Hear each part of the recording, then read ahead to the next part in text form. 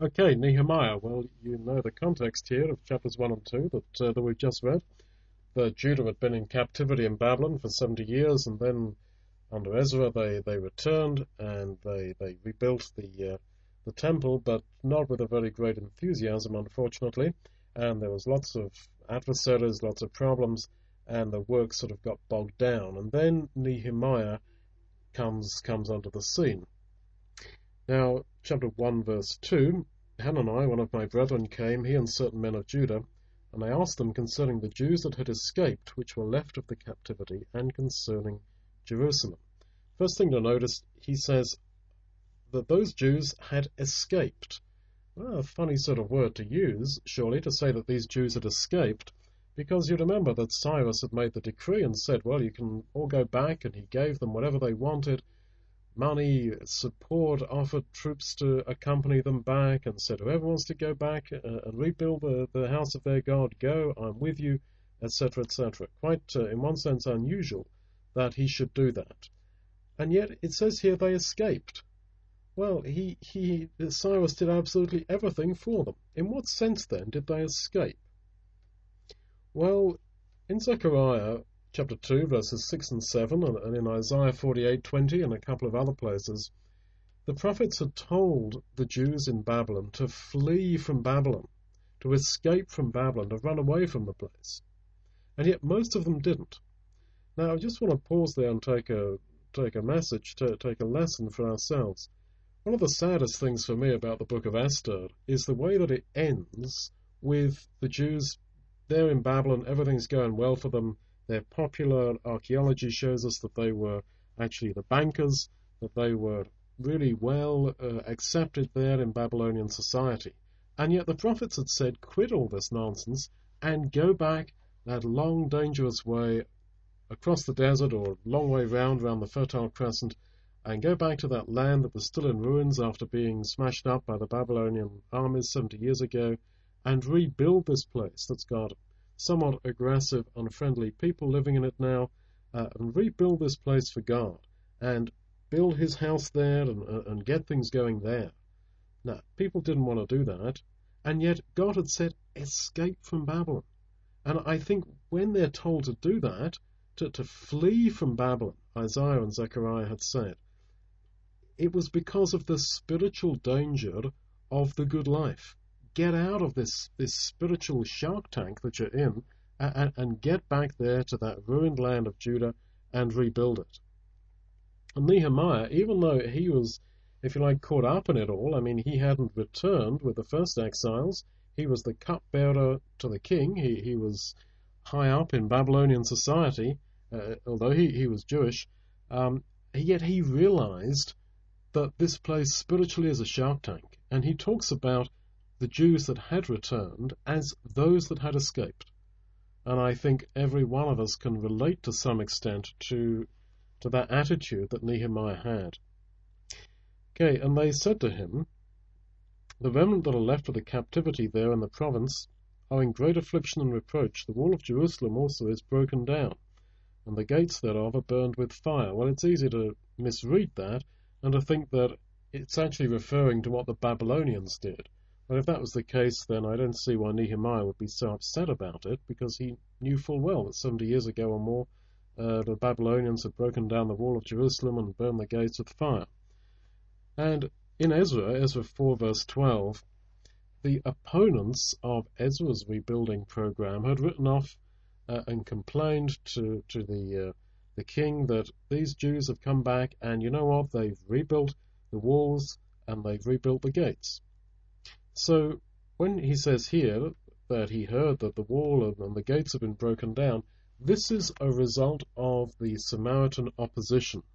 And he was pretty disappointed that these great prophecies about rebuilding the wall and the great prophecies about Jerusalem being restored, it seemed they weren't coming true because the opposition had broken down the wall and the gates. And so that's why he's so upset. And he prays.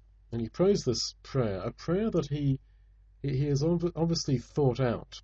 Now you can go through this prayer that starts there in verse 5. I beseech thee, O Lord God of heaven, etc. And go through this prayer and see that almost every phrase that he's using there is taken from the scriptures, particularly from Solomon's prayer and various parts of Deuteronomy 28 where Moses had explained the blessings and the cursings that would come for disobedience, etc. And also from several of the Psalms of David. Now, we all want to know how to pray. Lord, teach us to pray. We all really say this. So how then can we pray? Well, it's not as simple, I don't think, as getting a list of Bible verses and tagging them together rather nicely and saying, oh, there you are, that's how you pray. That's too sort of primitive. It's not a case that the more sort of correct your words are, your language is, the more sort of likely God is to hear you. Not at all. Rather, I take this that Nehemiah had so read himself into the mind of God through reflecting upon God's word that he knew that what he was asking for was according to God's will. Now in John 15 the Lord Jesus says that if his words abide in us, then we will ask what we want, what we will, and we will get it. But John in his letters says that if we ask anything according to the will of God, we will get it. So putting those two ideas together, we come to the conclusion that if God's word abides in us, if his will becomes our will, then it's one and the same. We'll ask what we want and get it in prayer, or we'll ask what he wants and it comes true, because our will becomes his will. And so that's why here, when you read of Nehemiah's wonderful prayer, it's continually quoting from earlier scripture. Just one example, actually, at the end of the chapter 1, verse 11, he says, grant your servant mercy in the sight of this man. Look at those three Hebrew words there. You could circle them in translation. Grant, mercy, and sight. There's three different Hebrew words there. They recur in 1 Kings 8, verse 50. 1 Kings chapter 8, verse 50. And it's quite clear that he's quoting from that, where this is in the prayer of the dedication of the temple, where we're told that if they would repent of their sins, God would give them compassion or mercy in the sight of those who carried them captive. So then Nehemiah knew that, and he's saying, well, in 1 Kings 8:50, it said that if we repent when we're in captivity, God will grant us mercy in the sight of those who carry us captive. So everything that he's asking on the basis of knowing God's will about those things, on the basis of knowing what the Bible says, that is, knowing God's will, and his will becoming God's will. There's a tremendous merging of minds between him and God. And I think that is the key to successful prayer. The key, if you like, is praying for the right things. We're praying for what we want all the time. That may not be what God wants. Now, there's a lot of similarities here with Esther. Nehemiah comes very bravely before the king, and he asks for his people. Now, let's just, I know Esther comes after Nehemiah, but that doesn't necessarily mean that the incident of Esther happened, or the history of Esther happened after Nehemiah. It's just the order of the book. Now, he fasts, chapter 1, verse 4, and then chapter 2, verse 5, he comes into the king and says, if it please the king, and if your servant have found favor in your sight, then help me to do something for my people. Very similar with Esther, isn't it? She calls everybody to fasting, that's Esther 4, verse 16. And then this whole language that he uses in chapter 2, verse 5, if it please the king, and if your servant has found favor in your sight, this is exactly what Esther says. Esther 8, verse 5, she says, "If it please the king, and if I have found favour in his sight," etc., etc., let it be written to reverse the letters of Haman. Another similarity, chapter 2, verse 4, the king says to Nehemiah, "For what do you make request?" For what do you make request? This is really the very same words that the king said to Esther.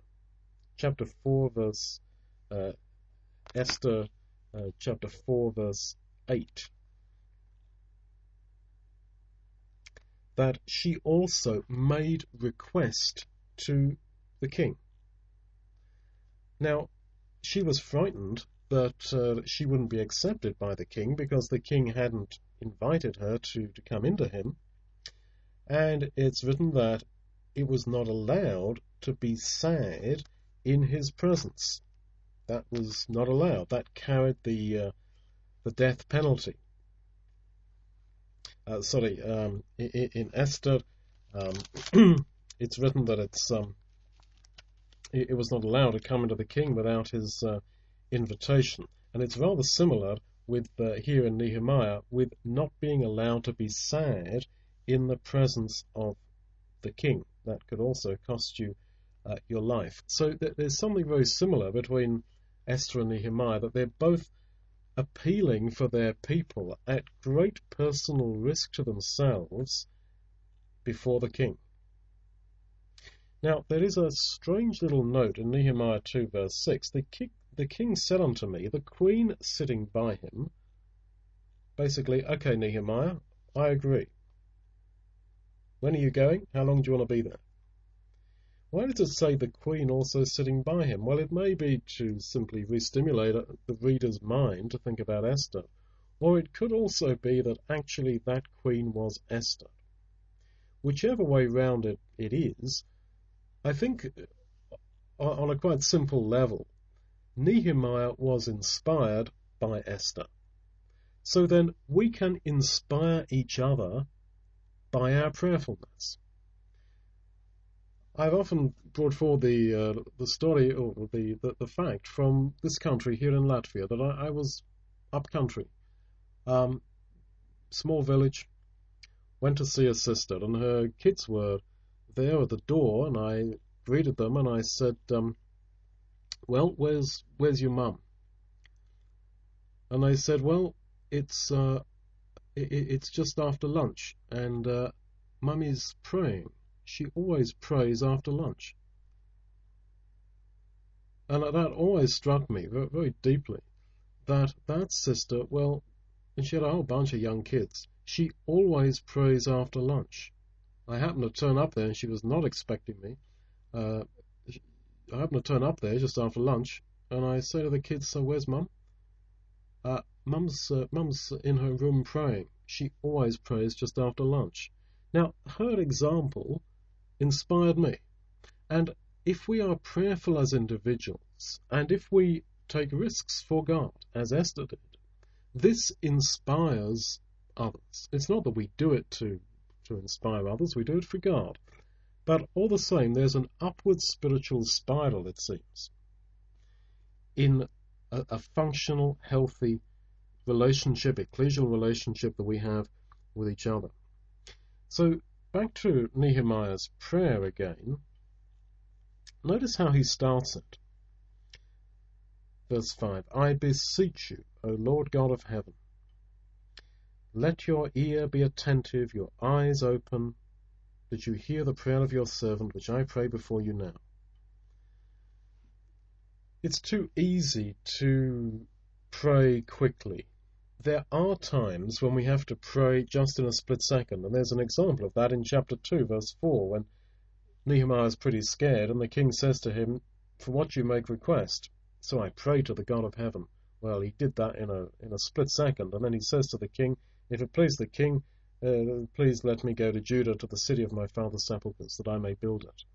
So there is a place for split-second prayer, but because God is prepared to accept quick prayer, doesn't mean that actually we can pray like that all the time. That's the problem. We can slip into that habit of dashing off prayer. Well, you remember that prayer is spoken of as incense in Revelation. And the way they made the incense in the Old Testament was quite a long process. It took all sorts of very careful preparation. And I think the way that Nehemiah starts this prayer is typical of the way that a number of Bible characters, particularly David and the Psalms, start their prayers. They, as it were, come into the throne room of God. They don't just dash off what they want. There is very much a sense of approaching unto Him. And if only we can get that clear in our minds, that when we are praying to God, it's not one part of our head, one part of our brain talking to another part of our brain. Those words are going into the throne room of God Himself in heaven. And God is. There is a personal being that is God. And He is located somewhere. Let's call it heaven. He is there. And we are here. But our words can reach to Him. And it does us good to remember that. And it does us good to actually think what we're going to pray before we pray. Now, we're touching here issues that are absolutely fundamental to day-by-day Christian life. Are you praying properly? Not just dashing things off. I know God, in that sense listens, but this is not how we should be praying all the time. Are you thinking before you're praying? Are you offering incense, that is, prepared prayer that's had some thought gone into it? Or are you just dashing through this relationship with God like He's someone that you're over-familiar with and it's all a formality? These are things that we have to really think carefully about. I particularly think that morning and evening prayers should be really a fundamental part of human life if we're in Christ. We have to structure our time, our day, around those things, be it children, be it demanding long hours at work, whatever is taking us up in our lives. All the same, we can structure those busy lives around serious prayer. We must find that time, and I always say to people who say, I don't have any time, you can find time for what you want to find time for. Human beings are really superb at being able to do that, quite amazingly. Now, that's a practical thing. I want to just reflect on what he says there in verse 6, where he says to God, let your ear now be attentive and your eyes open, that you may hear the prayer of your servant. Now, again, he's quoting here, or alluding here, to Solomon's prayer, 1 Kings 8, verse 29, where Solomon had said that God's ear would be attentive and his eyes open to the prayer that was prayed in the temple. But the temple was in ruins, and Nehemiah was not even in Judah. He's there in Babylon. So he was brought to realize that actually the temple cult, the idea of worshipping God in a temple that had been taught by Solomon, and from then on, the whole concept that the Jews had, that the temple is the house of God, and that's where you pray to God, and the prayers said in that house have some sort of special power, that whole idea God had broken for him. And yet Nehemiah had not given up, and he had gone on to believe that even though I'm not in the temple, even though I'm not within this sort of God-arranged religion of Judaism, as it had been there in the temple in the days of Judah, all the same, I believe God will hear me personally.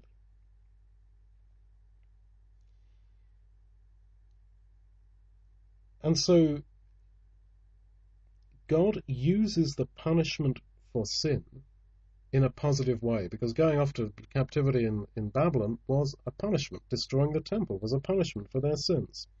And yet God's amazing in this. He doesn't just punish for sin, say, well, you've got to pay a consequence. He uses that in order to bring us, or to try to bring us, let's say, closer to Him. And that's just wonderful.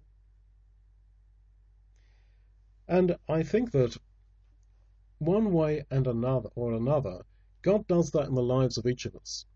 God uses circumstance in order to bring us to stand alone before Him and to realize that outside the limits of any religion, even a religion that God Himself has set up and sanctified, as He did with the temple, God is there waiting to relate with us individually.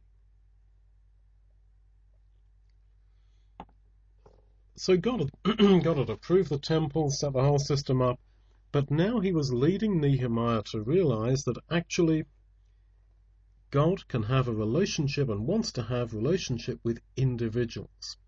And I think Nehemiah really did understand that. He says in verse 11, "Let your ear be attentive to the prayer of your servant."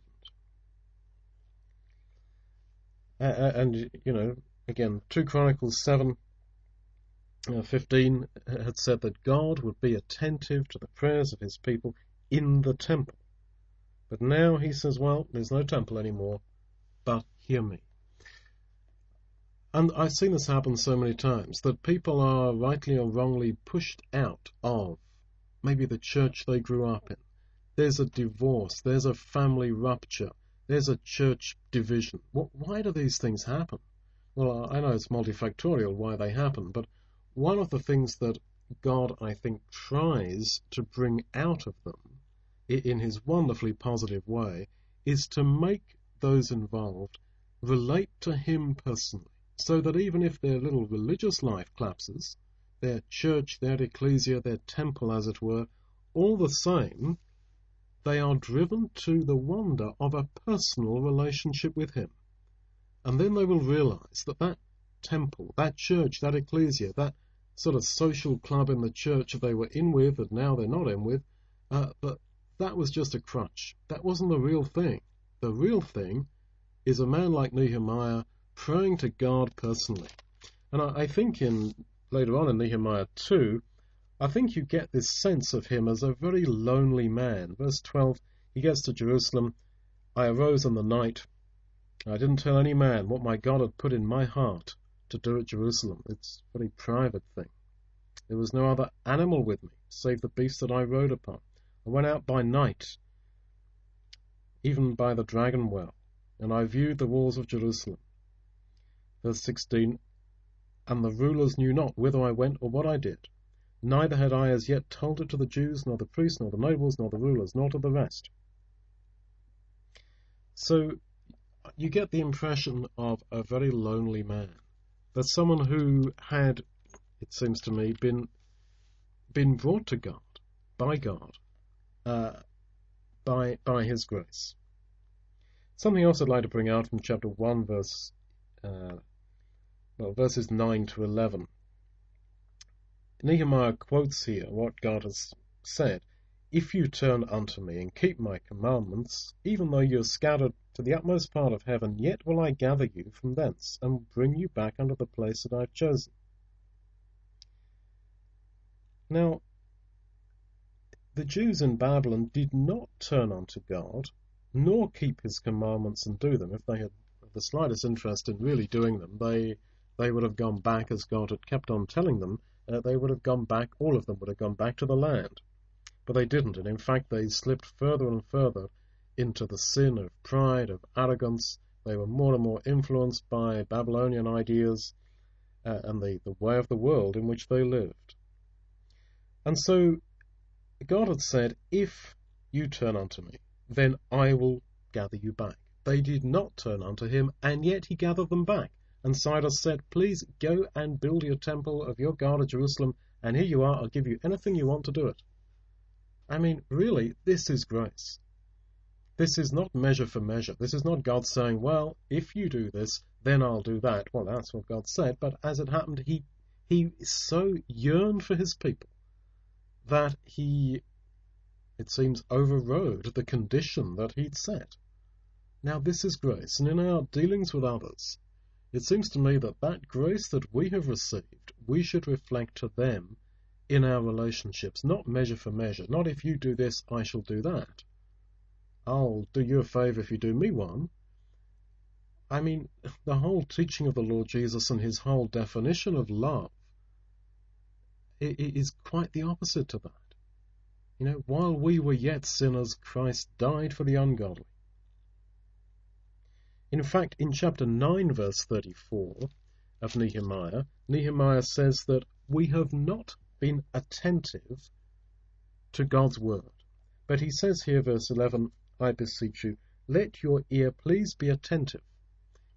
Please listen to my words, O God, even though, 9:34, we have not listened to your words.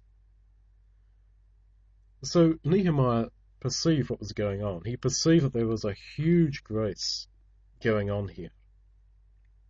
And I think we, as I say, in our relations with each other, in our walking in this world, we have to see that. Okay, verse 11, at the end of the verse, I pray you, give your servant this day mercy in the sight of this man. That's the words that he used in praying to God. He considered the king just a man. And that's important, that those who seem to be so powerful and so significant in our lives, and those we even fear, are only men. We have, in one sense, too high an opinion of flesh. But what is a man? He's simply a man. He's simply flesh and blood and dust and water. That's all a human being is. And that needs to be remembered. Okay, so then this king says to him, you're sad, aren't you? Verse 2, why is your countenance sad, seeing you are not sick? This is nothing else but sorrow of heart. Now, sad.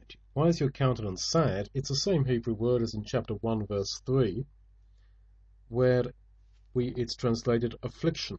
That the Jews in the province of Judah, in Jerusalem, were in affliction, were in great sadness.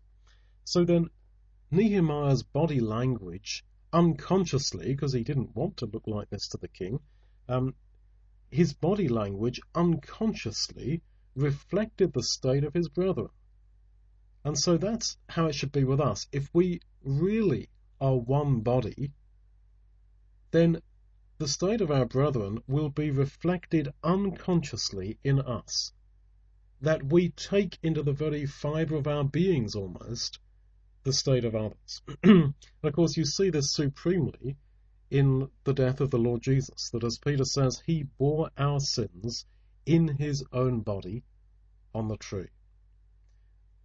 This was the extent of his mental identification with us. And we're, of course, asked to do the same. We're asked to identify with our brother. And this is why Christianity cannot be a religion of just sitting behind a computer screen, sitting in your apartment, sitting in your home alone. The whole thing is not designed to be lived in isolation. The whole idea is that we are part of the body of Christ. So then, he was worried because you're not supposed to be sad in the presence of the king. So he risked his life because he had so identified with his brother. As Paul puts it, if one member of the body suffers, we all suffer with it. There he was, in the wealth and comfort of the court of Shushan, and yet he knew that his brethren in Jerusalem were suffering. They were sad, were in affliction, and although he tried not to show it, his face, his countenance, his appearance was sad. His heart inevitably showed in his demeanor. And again, we see a huge lesson for us, that we may not suffer in the flesh what a lot of our brethren who are persecuted at this very moment at the hands of Islam and the hands of all kinds of evil that is going on in this world. We may say, well, thank God I'm not going through that. But actually, if we are truly identifying with them, their sufferings will be written on our face. And not only what might appear the dramatic things like suffering at the hands of Islam. But the suffering that people go through is incredible.